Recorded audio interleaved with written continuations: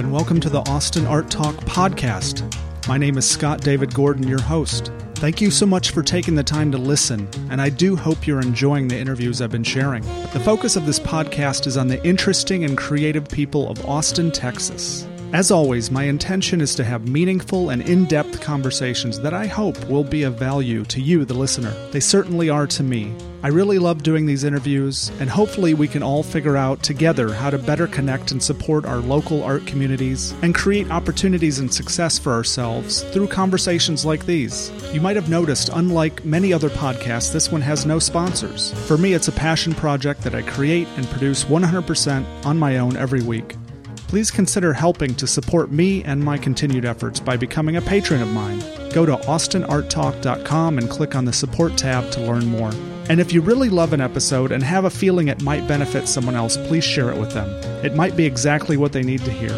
Thanks to those who follow and interact with me on Instagram, @AustinArtTalk. That is by far my favorite social media platform. I post daily about local art events and try to support and share the work of previous podcast guests, along with other interesting people, art, and podcasts that I find which you might enjoy. On to the rest of the show. Elizabeth Chapin is a figurative painter who, as she says in the interview, is mainly interested in exploring the inner life and essence of the subject she paints, employing color as an emotion in a masterful and intuitive way. Her most recent exhibition, Deconstructing Nostalgia, consists of pieces created over 2 years and is in many ways a departure from her previous work. The subjects, materials, and scale are all part of an exploration of herself and issues around being a mother, her upbringing in the South, and how to live a conscious life of continued awakening. Here is Elizabeth.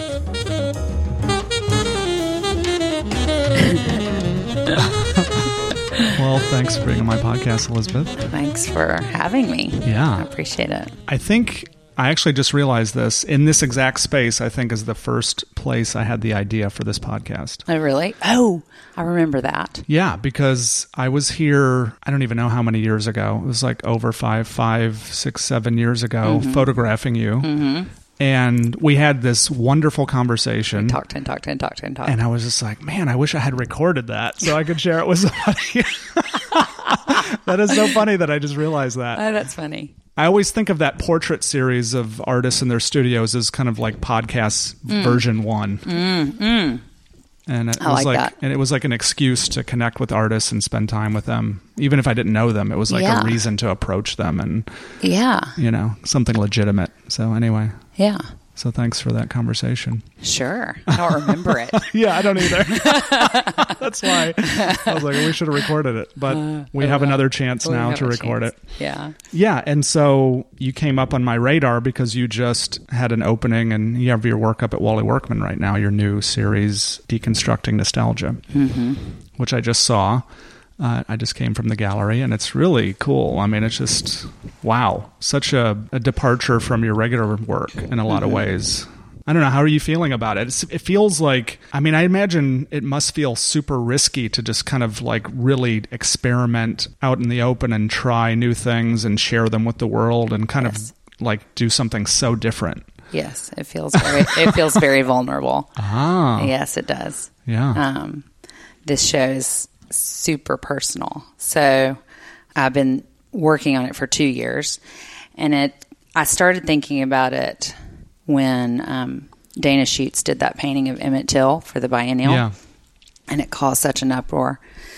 And I was thinking about it as a Mississippian, and with now Trump in the office, like what was mine to do, you know, because I have such a history of like doing commission work, that if like no one's asking me to paint their portrait, what is it that I really want to do?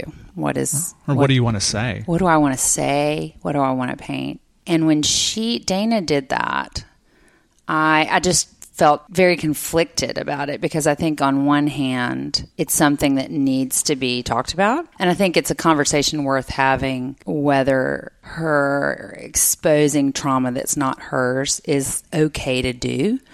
But also, I think that's a legitimate conversation to have. And I don't know what the answer is.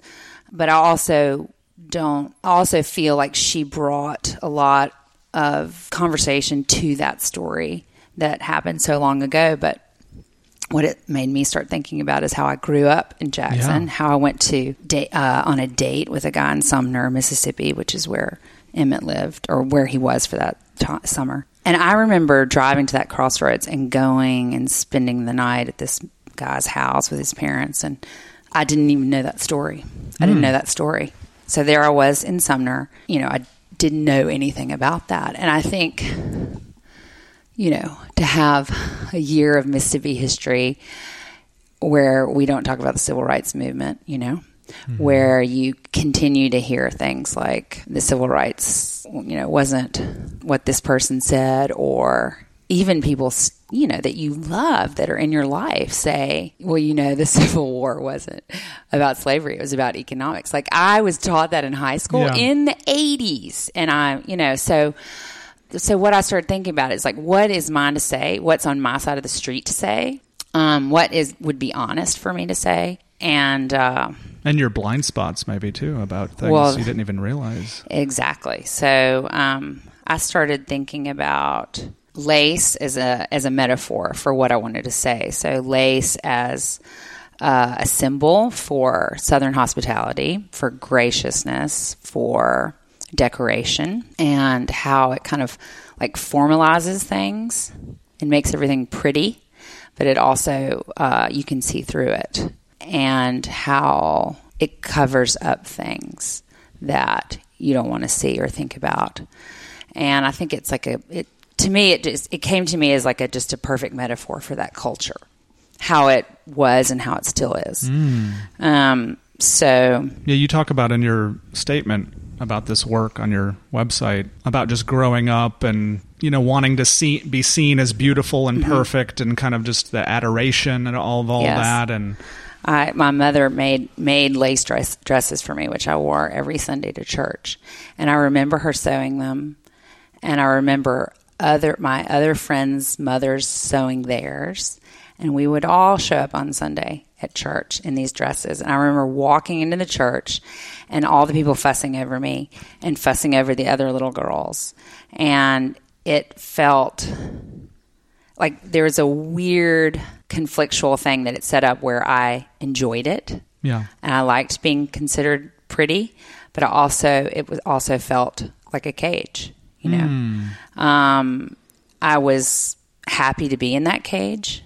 I don't even know if I knew it was a cage until I knew it was a cage. Yeah. And that's what's interesting to me, is how quietly and smoothly and with much, quote, grace, that environment can be made for girls and women, so that you don't even know that you're participating in a system. And I didn't know I was participating in a system until... Yeah, when did you first start questioning these systems, I think I always question it in a very...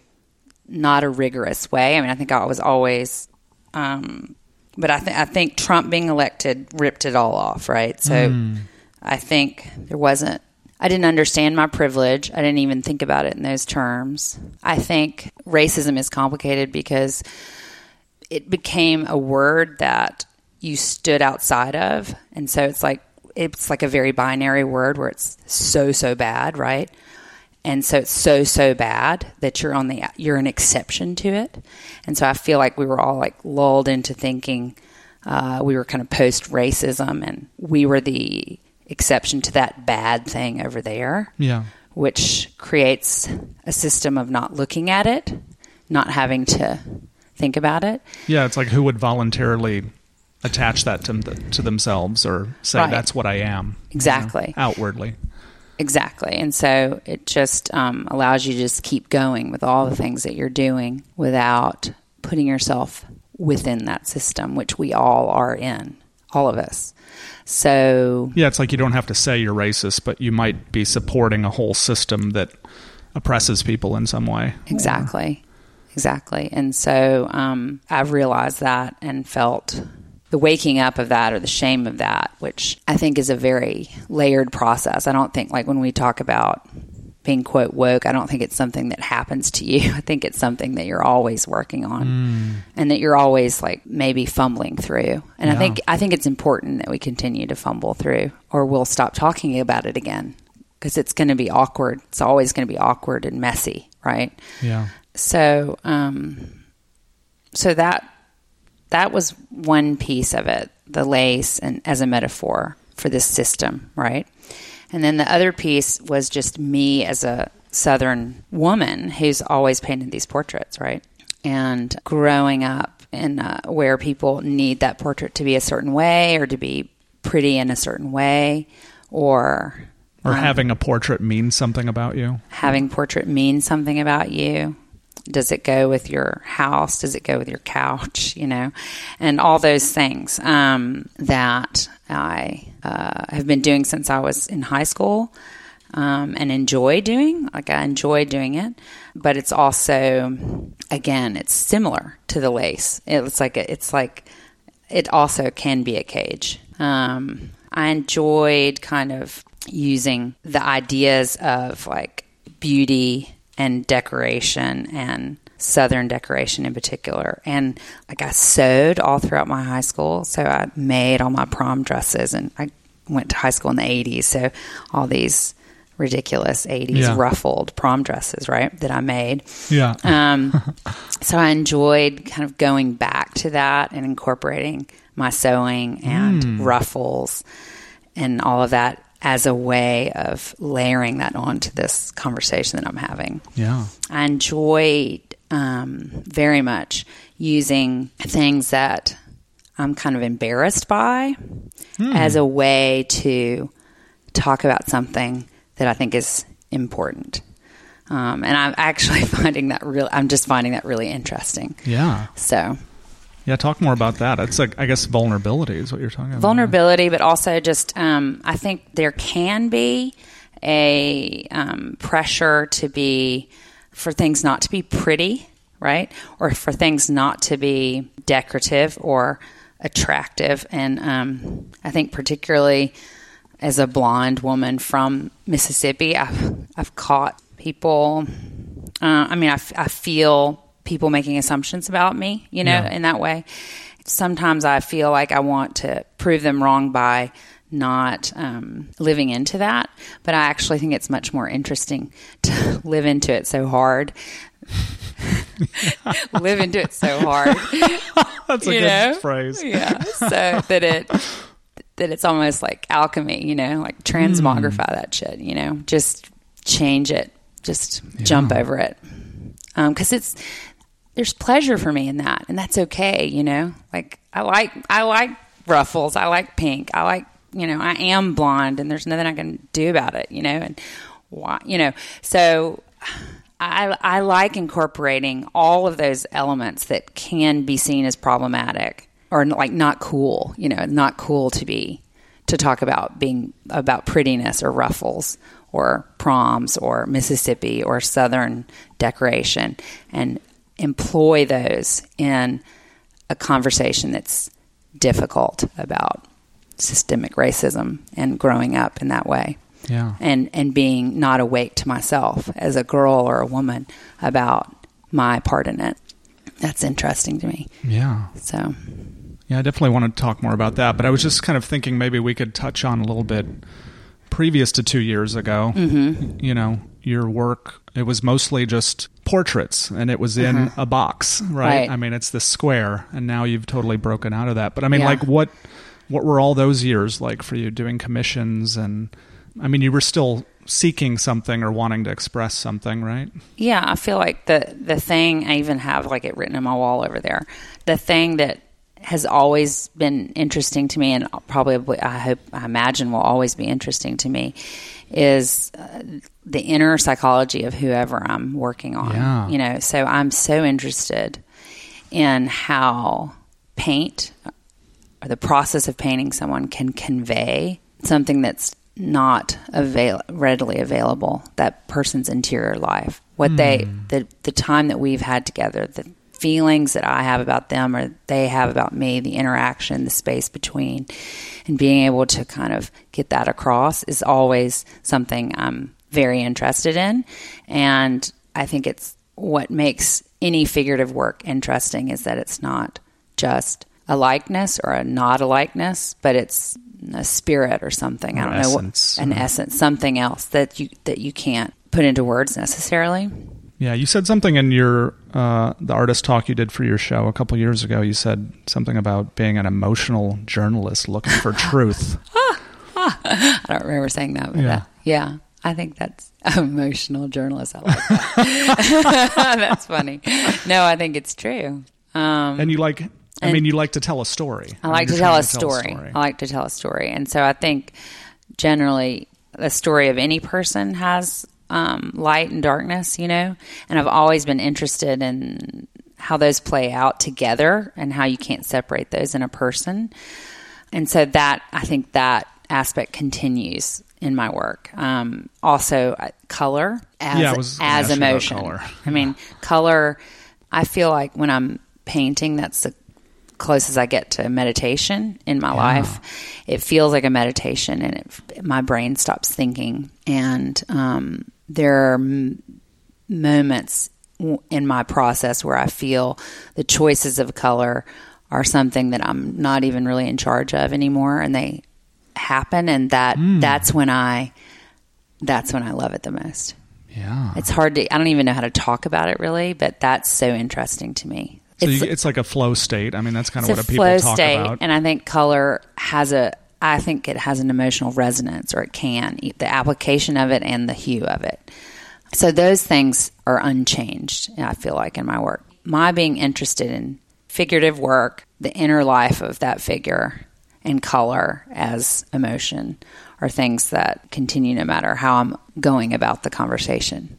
Yeah. If that makes sense. Yeah. And so sometimes you do a portrait, like you're saying, you've kind of been in this state of not necessarily being totally conscious of your choices, maybe, or why you picked a certain color. And then maybe when it's done, you're looking at it and you're like, whoa. Yeah. How did that happen? Like, why did I put that purple there or something? Yeah. Yeah. Wow. Yeah. Okay. And you don't know where that comes from. There's no telling, huh? I mean, lots of time of working with color throughout my life. You know, I had a teacher in high school who was way into color theory and way into a restricted palette. Oh, which I still have. Like, she believed in one white, 2 yellows, 2 reds, and 2 blues, and that's all I've had for all these years. I've recently added black back in, because all these years where people said you can't use black, and I'm like, why can I not use black? So I started using black, and I started using Japanese gouaches with that fluorescent pink, and I've added that to my palette, but it's basically white, 2 yellows, 2 reds, and 2 blues. I never would have guessed that. I love to I'm like a mixer. Wow. Yeah. It's fun. It's fun to not give yourself a lot and see how much you can get out of it. It's just a fun, boundary, I guess. It's just not being a painter. That's just something I never would have even considered, that you wouldn't just have tubes of every color. And a lot of people do. I mean, I don't even know actually, but I think most people do. Yeah. What do you think that does for you, having those limited colors to work from, and then actually having to create every single color that you want? It feels like part of the process of seeing it harder, So like, if you're trying to get this certain hue and you have to work towards that with that restriction, it makes you have to figure it out. You have to and all of that figuring out of that hue teaches you something about color in general. And you have to really want it. If you're going to put all that work into it. Yeah. So I like that. It's just fun. I just think that's fun. Mm-hmm. Yeah. I mean, it's not like a hard and fast rule. I could change it tomorrow, but I like it. Do you have any other rules or procedures around painting itself, or kind of little habits, or preparations, or thoughts, or mantras? I mean, I draw with the paint. I used to draw with a pencil, and now I just draw with the paint. I go straight on there with the color. I like stiff brushes. I like to not add water and see what a stiff brush will do texturally. But I don't know if I have any other rules exactly. Yeah. I think, as far as the process of laying marks down on canvas, I feel like I'm always trying to break whatever rules I have in my head, or whatever way in which you put the paint on. Like, I'm always trying to work on that, or change that, or push that. Just keep it interesting. Yeah. How would you describe your style of painting portraits back, whenever you said you started from high school till now? Like, how has it evolved? It's changed a lot because I was a watercolorist. My mother was really into watercolor and these watercolor societies, which I still don't know what that's about, but she was all about that. And so I was like, okay, I'll do that. So they were very loose and watercolory, no texture, no thickness. But I was doing people back then. And then when I went to college, I went to University of Virginia. That has a very conservative art department. And so it's all about realism and no conceptual thoughts at all. And no, what are you going to do after you graduate? Conversations either. Wow. But it changed. I think things got a lot tighter then, and I was trying really hard to, I want to paint this picture that's silver with all the reflections of the room in it, and I want to do that, so I was working on figuring things out in college and how to get tight and how to make things look real, and then now I feel like I'm unraveling again. Yeah, so that's fun too. It's fun to use both. My last show was kind of what I was talking about there. It's like being super tight and super careful and letting it rip and not being careful. And maybe simpler? Simpler. Communicating more with less? Yes. Well, let's get back to your current work then. Okay. Or maybe I'll just ask you about a few other things that I kind of picked up while I was doing some research about you. You were talking about, and you've touched on this a little bit, just like how in your life to stay wide awake. Gosh, that's interesting. How do you think about that? I mean, just the way you approach your life. Well, I think it's interesting because that's from our talk earlier, I imagine, my saying that. Yeah. Which was all before Trump got elected. And in other words, there were things I was asleep to when I was saying that. I mean, there were things I was asleep to that I wasn't aware I was asleep to. So, I think being open and awake to things is, like I said, it's like an onion or something. Or I was saying to somebody the other day, how do you feel about this new work? And I said, I feel like I stepped into a landscape that I've never stepped into before, and it's bigger than I thought. And I just keep walking into it, and it's bigger and bigger, and it keeps going. And I think that's part of what it is to be awake. But also, I think at that time, when I was talking about that with you before, I was talking about just trying to walk into every situation relationally with people or going somewhere or doing something and just being present and open to them to see what comes at you. Trying to be just awake to the present tense and awake to the person in front of you, I think is what I was talking about with you before. Yeah. Or just being open to connecting with them or... Yes. Or searching for beauty. Yes. Or love or whatever it is in others, right? Yes. Not having an idea about what that is or where it's going to come from, So it's interesting the way you're describing it. It's almost like everything that you're saying, it was already there. You just didn't see it. Or you're like being more awake, seeing more, or... Yeah, I think everything is always already there, right? Everything's here, right? Everything's here in the world. And it's a decision what you focus on or what you're open to. So, yeah, I feel that part of my privilege that I was not aware of... I was aware of the culture I grew up in, but I was unaware of the cost for other people and also unaware of the cost for me, So I think when you're raised in a culture like that, you have definitions for yourself that feel very comfortable and safe, and you're not even really aware of that. And so you start thinking like, well, why am I telling myself these things about myself that are not? Why is that true? Why does that have to be true?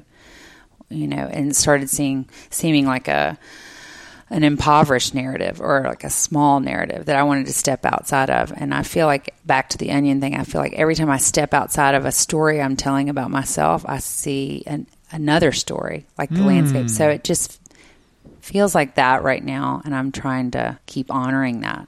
So this show is really about that girl, me, and the woman I am, and trying to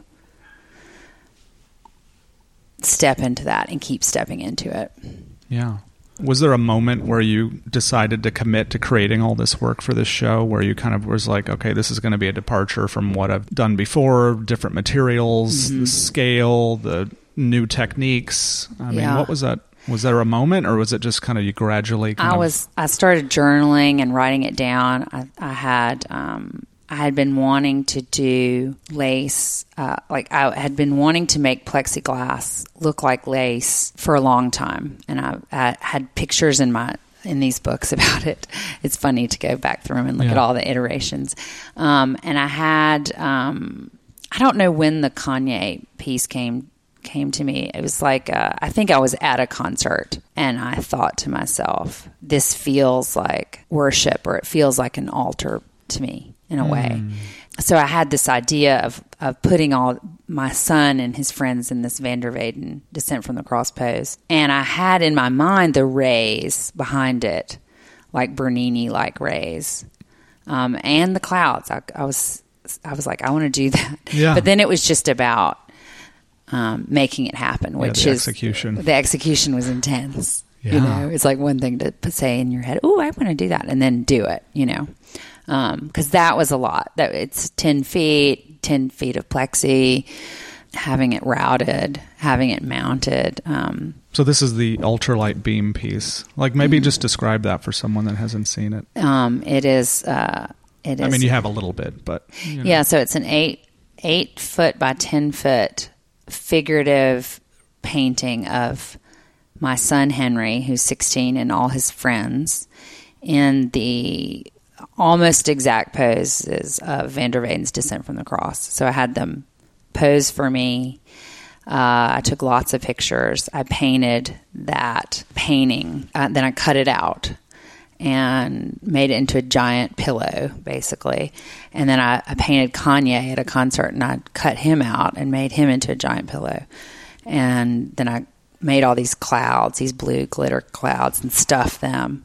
And then I took yellow mirrored plexi and made rays inspired by Bernini's Ghent altarpiece, or like Bernini's Ecstasy of St. Teresa, and just made this altar that's part plexiglass sun rays and part pillowed figurative painting. And so that piece is, as you say, an altar to and against boys, right? Yeah. Like, what does that mean? Because this is definitely a conversation that I'm interested in having. And I know you are too. Obviously, you did that, right?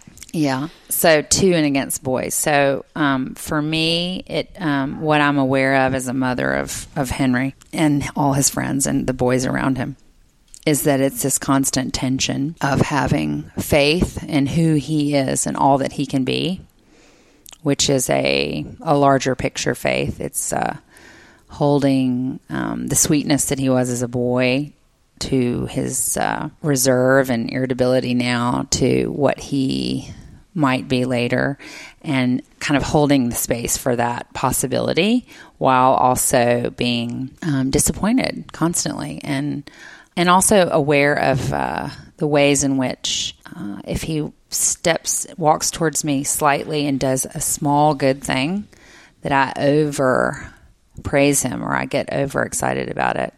So I catch myself treating him differently than my daughter. I catch myself having lower expectations for him, right?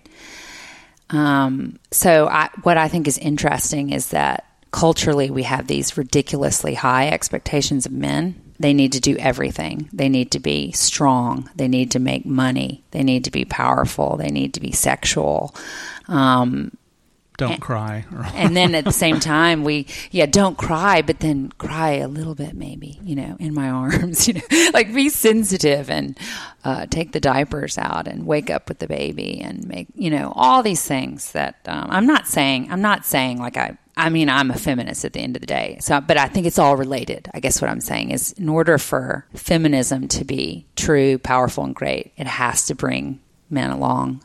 Men are part of this whole culture, and we're responsible for making it work for them or not. I'm not saying I feel sorry for anybody necessarily. I'm just noticing that there's too much expected of men, and then also simultaneously not enough expected. And I catch myself when I'm not expecting enough from Henry, when he does these little things that if Alabelle did them, I wouldn't even notice, and I get all excited.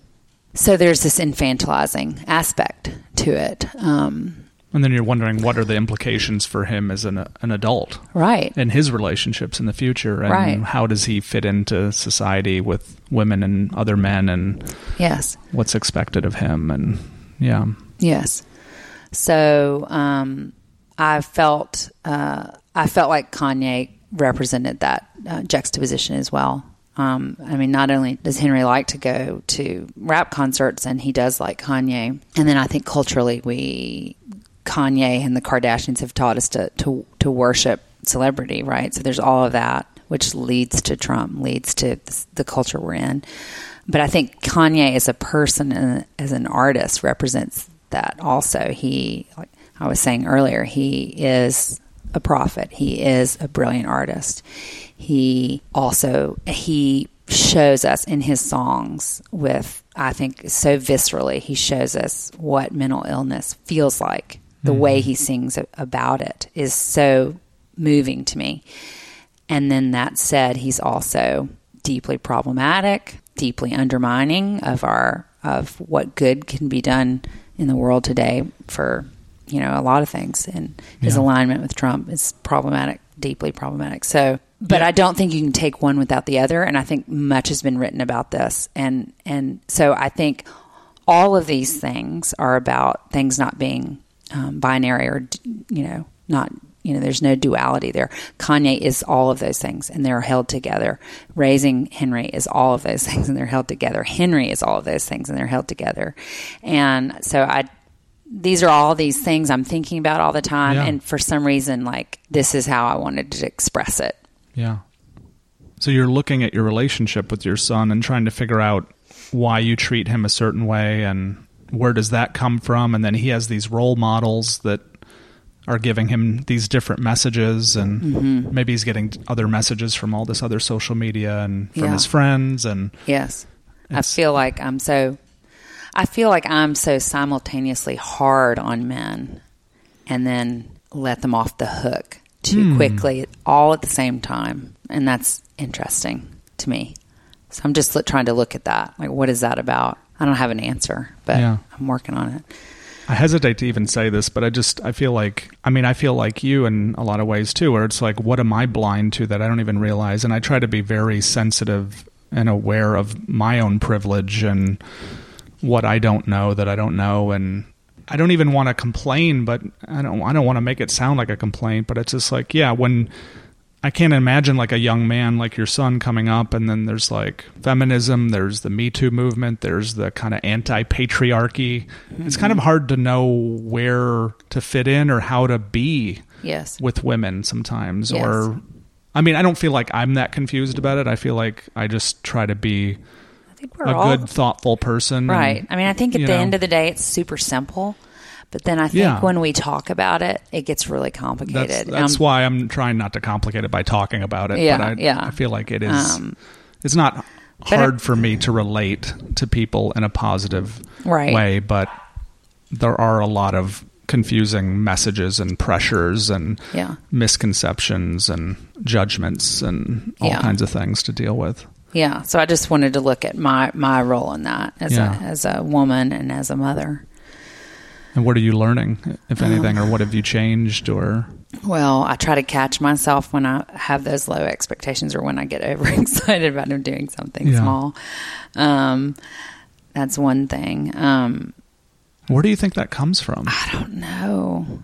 I mean, I don't know if it's because man is other to me in a basic way. I mean, maybe that's not true for a lot of people, but for me, I don't know if I'll ever understand a man's brain exactly. And maybe I'm just always trying to bridge that in a way that's a little too, it can maybe feel condescending or something, I mean, I think as a woman, I have to be honest, like, I just think it's conflictual. Like, I want to have someone be very sensitive to my needs, but I also want to be kind of overpowered at times, and there's no roadmap for that.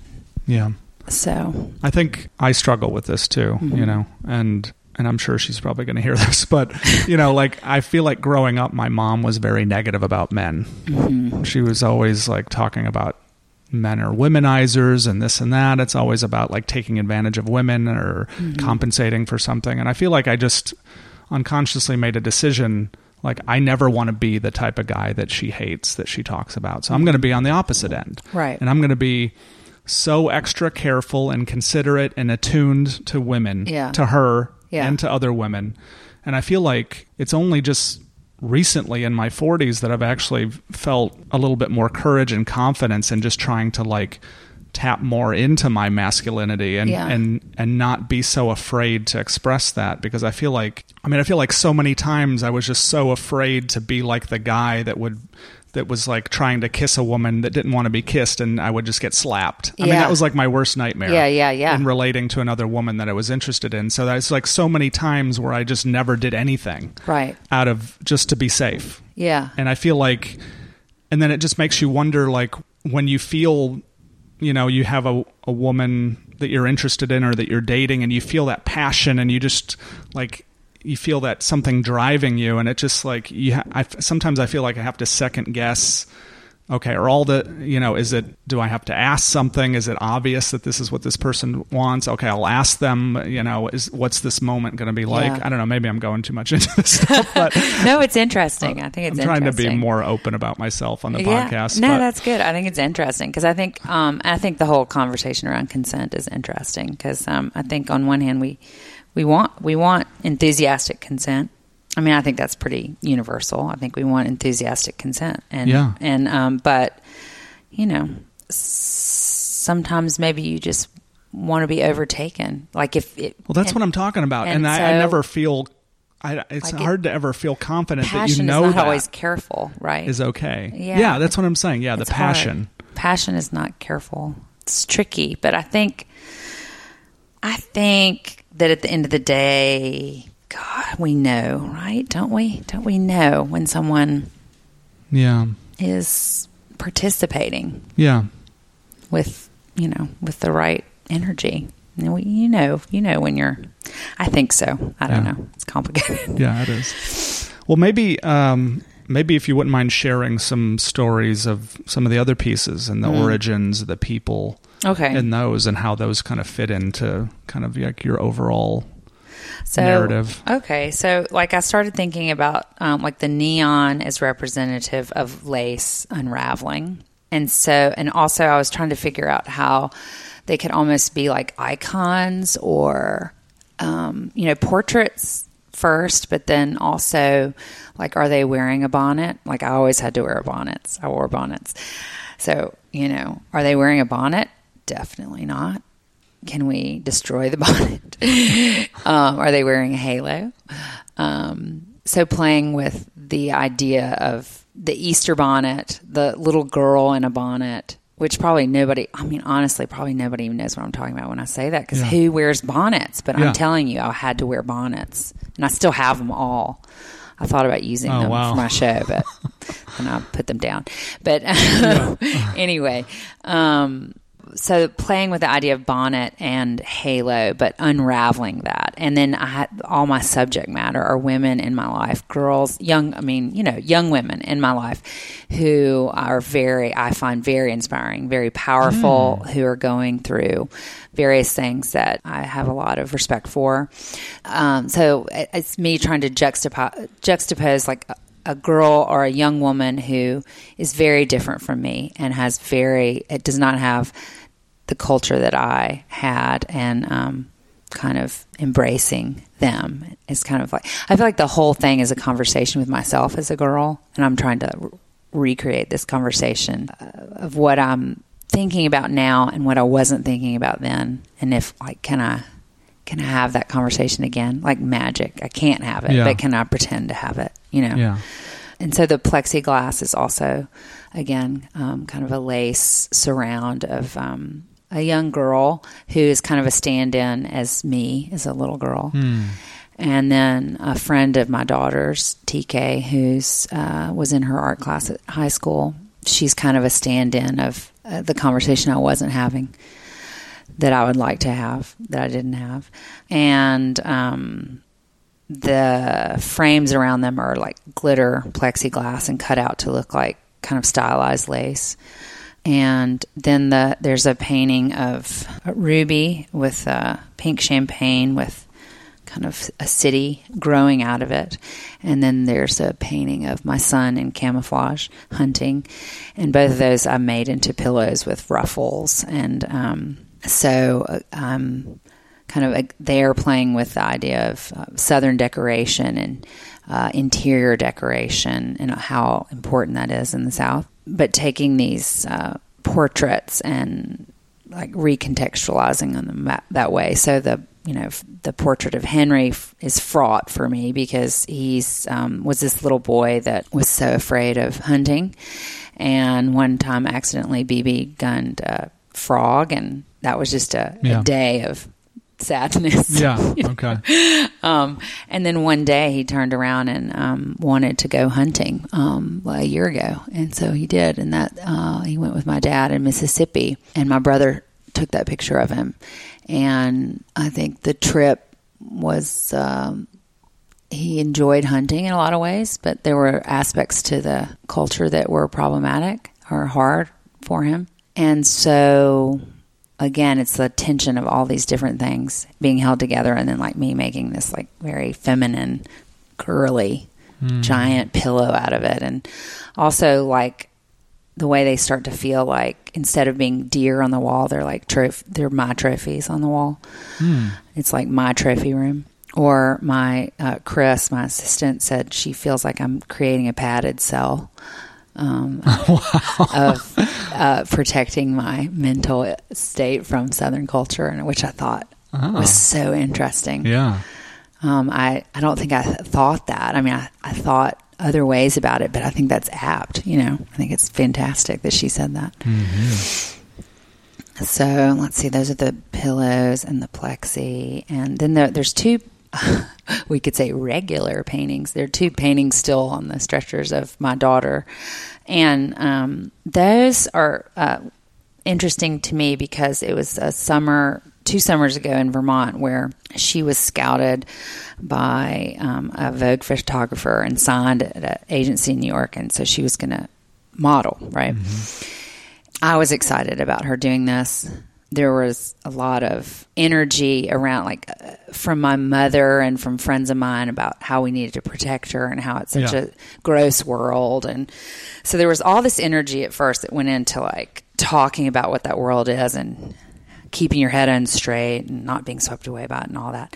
Then we went into these different cast calls she had in New York for Fashion Week, and all of them were, she didn't get called back, so they were all negative. So then there was all this. Then I started kind of going into this motherly mode of protecting her, wanting to protect herself.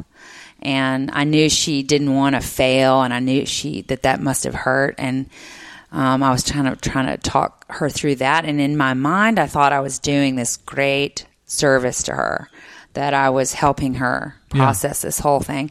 And it took me a long time, maybe a year and a half, to figure out that honestly, what I was doing to her is exactly what this show is about. I was in my own head thinking I was being such a sensitive mother, right? And I was walking her through this. At the end of the day, I thought, wow, modeling is amazing, and we're going to go to Milan and Paris. And I was thinking all this bullshit that I just thought it'd be fun. I just thought it'd be a great opportunity. But I was putting that on her, and it took me a year and a half to realize that it doesn't matter all the machinations of my brain, or however I'm trying to say that, all the ways in which I was legitimizing how I was mothering her. At the end of the day, she did not want to be looked at. Period. She is not interested in being looked at. She does not like to be gazed upon. Yeah. And the summer that all of this was going down is the summer that I asked for those photographs. So she was posing for me for those paintings, and there was a lot, all of that stuff that I just told you is in that. And she didn't want to pose for me. Usually she's down with pose, but there was a lot of, what am I trying to say? She was very resistant. Thank you. She was very resistant to posing for me, And I pretty much had to make her do it, and she was not into it. And so I like, in a way, that I have these paintings from that time because it's a reminder, again, of like you can think you're being awake and you can think you're walking through this world with your eyes wide open. You can think you're mothering someone well. And I was driving her crazy. I was putting that on her, and it's the last thing she's interested in is being looked at in any, she just doesn't want to be. How is this related, I wonder, just to kind of your own struggle and conflict with beauty? And you were talking about going to church and being adored and all that stuff. I think it's really funny, too, to have all of that pressure to be, if you want to call it worshipped or adored, let's use the word adored, to be adored as a little girl, as a pretty little girl in the context of worshiping, like in the context of church. So like that adoration within the adoration is really weird to me. It's really complicated. It's connected. Isn't modeling a form of adoration within celebrity, within kind of consumer culture too? And and I mean, I think I'm not denigrating it. I'm not saying, like, I certainly don't want to be sour grapes. Like, there are people who do it. I have a friend whose daughter's doing it, and she's doing it in such a powerful way, Yeah. So it can be done. It can be done. I'm not saying there's anything wrong with it. Blanket statement, something wrong with it. That's not true. But just in my personal, like that very personal experience with my daughter, I thought I was being her steward. Yeah. And I was not helping. I was putting pressure on her but the paintings I think are more meaningful to me because it's just, I can look at those and say, just remember. Yeah. Remember. And it, now that all that, like she loves, I think a painting is very different. So, I mean, now that we are here standing now and she's doing what she wants to do, and I'm so grateful, she can look at that, and I think it's very different from the modeling and that kind of gaze. It's a very different experience. Yeah. And I think she paints too, so I think she doesn't mind that at all. Yeah. I was wondering if you could talk about, you said you wanted to talk about the sweets table that was at your opening and kind of, the words that were on the pieces of cake and then the wax, the meaning of the wax tablecloth. Could you talk about that? Yeah. So the wax resist fabric is, today we look at it and we think African, right? So and it's used by Kehinde, and it's used by a lot of African American artists to convey that, and it's prevalent in Ghana and in Senegal, and as fabric that people make outfits out of and fashion out of that represents stories in their lives. The things on the fabric mean things about those communities, and so it's come to symbolize today like what we would think of as like West African identity, say, right? Like a quilt almost. Maybe. Yes, but when I started researching it, I realized that first it was Indonesian, or it was prevalently Indonesian. And then the Dutch went over in 1850 and industrialized it. So they opened these factories and started making it instead of it being like handmade batik from Indonesia. They industrialized it and made it. And then also like wax resist fabric, like you can find it in Egypt and mummies and stuff. So it actually goes back even further than Indonesia, but we don't know that. Yeah. And then the Dutch tried to sell it to Indonesia, and the Indonesians they just didn't like it stylistically. They liked their handmade wax resist, and they liked the way it smelled and all these different things about the way they were doing it. But when they were, I don't know if it was on the trade route or if I don't know how it came to be, but it was very popular in particularly Ghana and other countries in West Africa. And so then the Dutch started making factories, sprouted up in Africa, but also the Dutch started asking these communities, like, what do you want on the fabric? And then they started so it became this collaborative thing where the symbols started being about these African communities and what they wanted to convey. So what I like about that fabric is that it is like like lace is a symbol of the complexity of that entire system and about what it means to appropriate, you know. And we talk about appropriation a lot, and I think it's a pretty complicated thing, and it's a conversation that there are no easy answers to, right? So I like the idea of taking this fabric that stands for African power but has this very complicated past and making this roughly tablecloth to put my these petits fours on top of. And the petits fours all have different words that my mother used to kind of describe what she wanted me to be. And soft being top of the list. Okay. Soft is a big one. Okay. She always says things are when I'm being soft, which I never was. So she says I was. But anyway. Like that's a positive thing, being soft? So it's so positive. Okay. It is so positive to her. This is like feminine? Is that like... Yes, like feminine, which is another one of the words. Yeah. So all these different words, soft-spoken and discreet and poised, ladylike. So I like creating this kind of like Southern buffet of sweets with things that my mother said that on this fabric of that represents like basically like the so-called grace and gentility on top of what it's on top of. That was all this grace and gentility and all this politeness and all this beauty that was made possible by slavery. So, yeah. What about the piece that's across from the ultralight beam? Sam is everything. Yeah. Sam is he's not there anymore, but he's a checkout guy at Whole Foods. And every time, he always had different color hair, sometimes rainbow, sometimes blue, sometimes pink and blue. And very affable guy, always made being there better, right?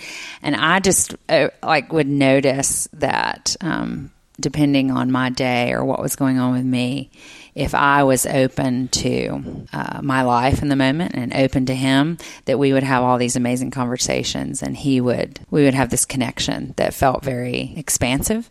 And if I was not paying attention, or I was grumpy, or I had something going on, then it's almost like that just wasn't available to me, but it was all on me. And I realized like everything always is, right? So it's whatever you bring to whatever your experience is what you're going to get back. And Sam, he just represents that. Again, it's like another reminder.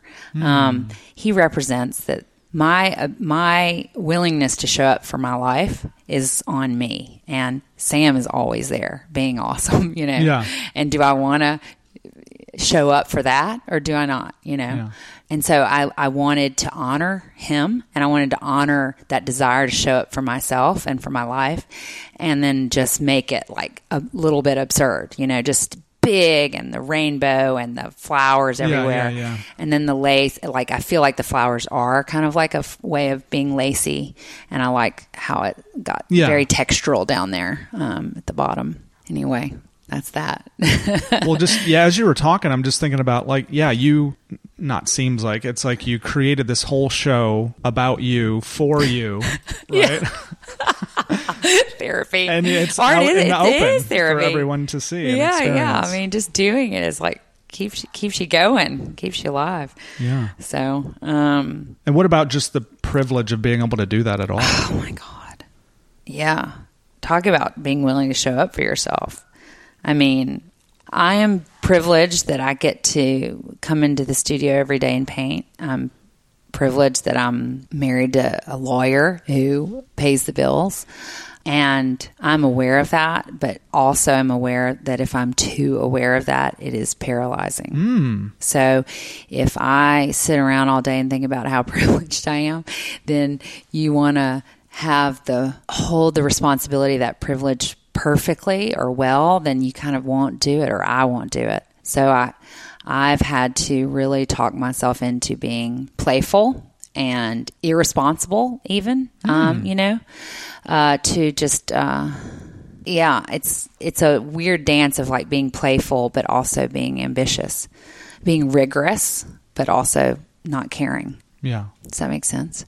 Maybe elaborate a little bit. I mean, it kind of does. Know. But I mean, I think, I think that probably harkens back to my past too, because I'm just, I'm like a Protestant from Mississippi. So there's always going to be a lot of guilt there, right? There's always going to be this work ethic. So I think the way I am emotionally, I can get so wrapped up in how lucky I am that it's not helpful to me as a producer of work. So you just have to loosen up. I just have to loosen up, and because even it sort of doesn't matter what your situation. I mean, it does matter what your situation is, but at the end of the day, when you're in here every day just making stuff like that, it's scary. It can be really scary to do it. So you have to give yourself a lot of permission to do it. Maybe that's where I am, because it's like I've been talking about this on a few episodes, and I have some work that I want to create. And it's like, maybe I'm just not giving myself permission to do it, because I feel I haven't done anything. Right. I feel all this resistance to doing anything. Yeah. I don't know. Yeah. It's interesting. Yeah. And so I just kind of make myself come out and do one little tiny thing at a time, and then until it's there. If I overthink it, though, I'll talk myself out of it. So I just have to kind of come out here and start. Or as I feel like somebody said, just go sharpen pencils. If you can't do anything else, just go in your studio and sharpen pencils. So at least you're there in the proximity of potential. Yeah. One small step every day. Every day is a struggle, or? I mean, I know that sounds so self-indulgent, but damn it, it's true.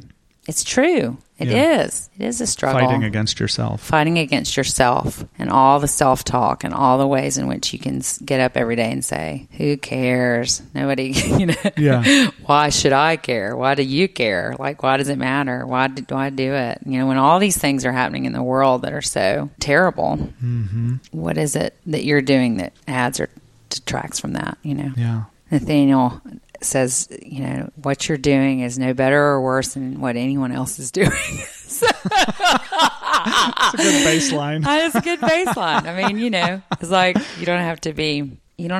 you're not special, but you're not special either. You're just doing it, and it's okay. So. Yeah.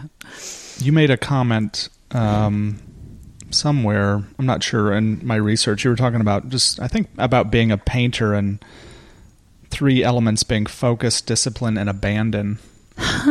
Focus, discipline, and abandon. Well, I think the abandon harkens back to what we were talking earlier about playfulness and just letting it go and being willing to be stupid and reckless and dumb, Yeah. Abandon. So that's what that is. But focus, and what was the other? Discipline. Those are the same, really, don't you think? Sort of. It's like sharpening pencils, right? You just go in the studio every day, no matter what. Yeah. Believing that, I think in a lot of ways, this whole story is about how I grew up in a culture that didn't take me very seriously, and I therefore did not take myself very seriously, and I didn't realize that I was doing it until not that long ago, And so I think the focus and the discipline comes when you believe in yourself and that you're here to do what you're here to do. And I don't know why it was so hard. I think there are plenty of people who grew up where I grew up who didn't, we're all different, who didn't fall into that or didn't. But I think I was just kind of going along. I think I was, I was always painting. It wasn't that I was lazy or I wasn't doing my stuff. I just wasn't. I think in my own ways, I was keeping things smooth and polite, and soft. Yeah. my own soft agenda. What does it look like to take yourself more serious going forward? Then, what does that look like? I think just less apologetic, more willing to be mad, more willing to keep walking into things that seem hard and just keep trying, keep doing the things that seem hard or out of reach. Just keep reaching for them. Keep questioning things that I'm saying about myself, like who I am, and keep asking stories. Keep questioning my stories that I tell myself that I am. Or limiting beliefs. Yes. So I think, yeah. Well, we could end it there. I do have this one question that I do ask some people. Okay. What would you want to share with your kids if you knew that you weren't going to go forward with them in their lives? Like, what would be the one thing or a couple things that you just wanted to impress upon them so that they could take on within their life that you would feel like is the most important thing to keep in mind? Oh, wow. I know it's kind of a big question. It is a big question. I keep saying, because I heard it from somebody on a podcast, I think, that we're all here in these skin bags, and this is all we know. We don't know really what was before and we don't know what's after, but we have this thing right now in these skin bags, right? And how amazing that is, how exciting that is, what a responsibility that is. But it's a responsibility, but it's also thrilling, and it's your one opportunity to experience consciousness in this way. And so I think I don't ever want to stop thinking about what that means, and what it means for me, and to do as much as I can in this time, and whatever that means, like to not have rules about it or limiting stories or how to become more oneself or your best possible self. Yeah. And what that, I just think that, I think in order to get to that, it takes a lot of quiet space where you're uncomfortable, and I think that is becoming more and more problematic now with everybody with their iPhones and Instagram and everything else. There's very little time where we're just sitting with ourselves and being comfortable with sitting with ourselves. But that's also the only time where you're going to start learning who you are. So I just think that's the most important thing, is to not forsake that chance. Yeah. It sounds like a little bit like you're talking about meditation even. And I feel like we all have a lot of, I don't want to speak for everyone, but I think a lot of people have a lot of resistance to that because of that reason, because maybe they don't want to know who they are in the quiet moment of listening. Yeah. But why? That's what I want to know, is why is that frightening? Yeah. Because you maybe won't like what you see. So, but if you don't like what you see, then you have an opportunity to do something about it. Yeah. I think to be afraid of that is just something. I'm not saying I've got it all going on or that I've figured it out or anything. I'm bumbling around, but I'm curious and I want to know, and I want to be uncomfortable with myself and with other people. I just think it's interesting. It's marvelous, Yeah. So it's what we have here. So I don't know how to convey that to my children. I'm always saying stuff like this to them and driving them crazy. So I don't know if any of it's going in.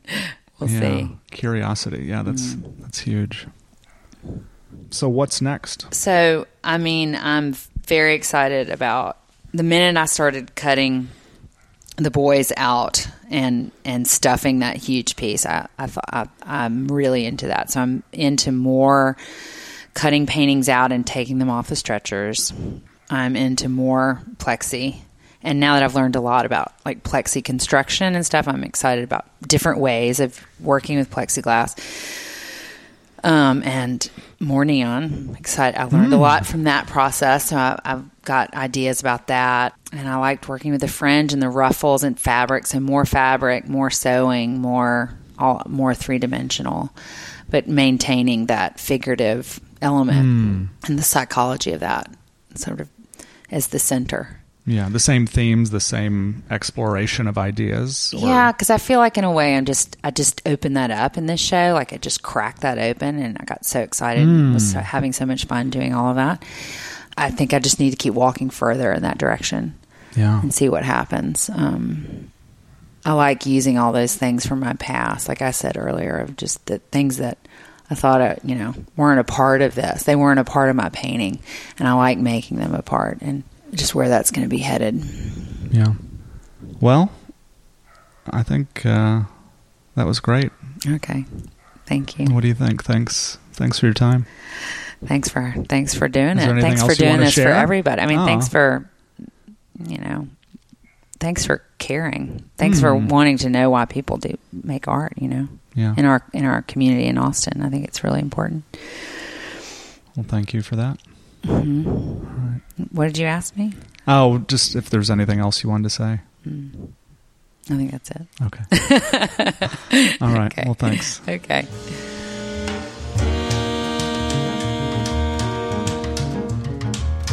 Thanks for listening. One more thing before you go. If this episode or any other I've produced have helped you or added value to your life, please support the podcast so it can continue and grow. Just go to austinarttalk.com/support. There you can find a link to my Patreon page, and there is also a PayPal option and an Amazon affiliate link. I couldn't keep doing this without your help. All the best to you, and take care.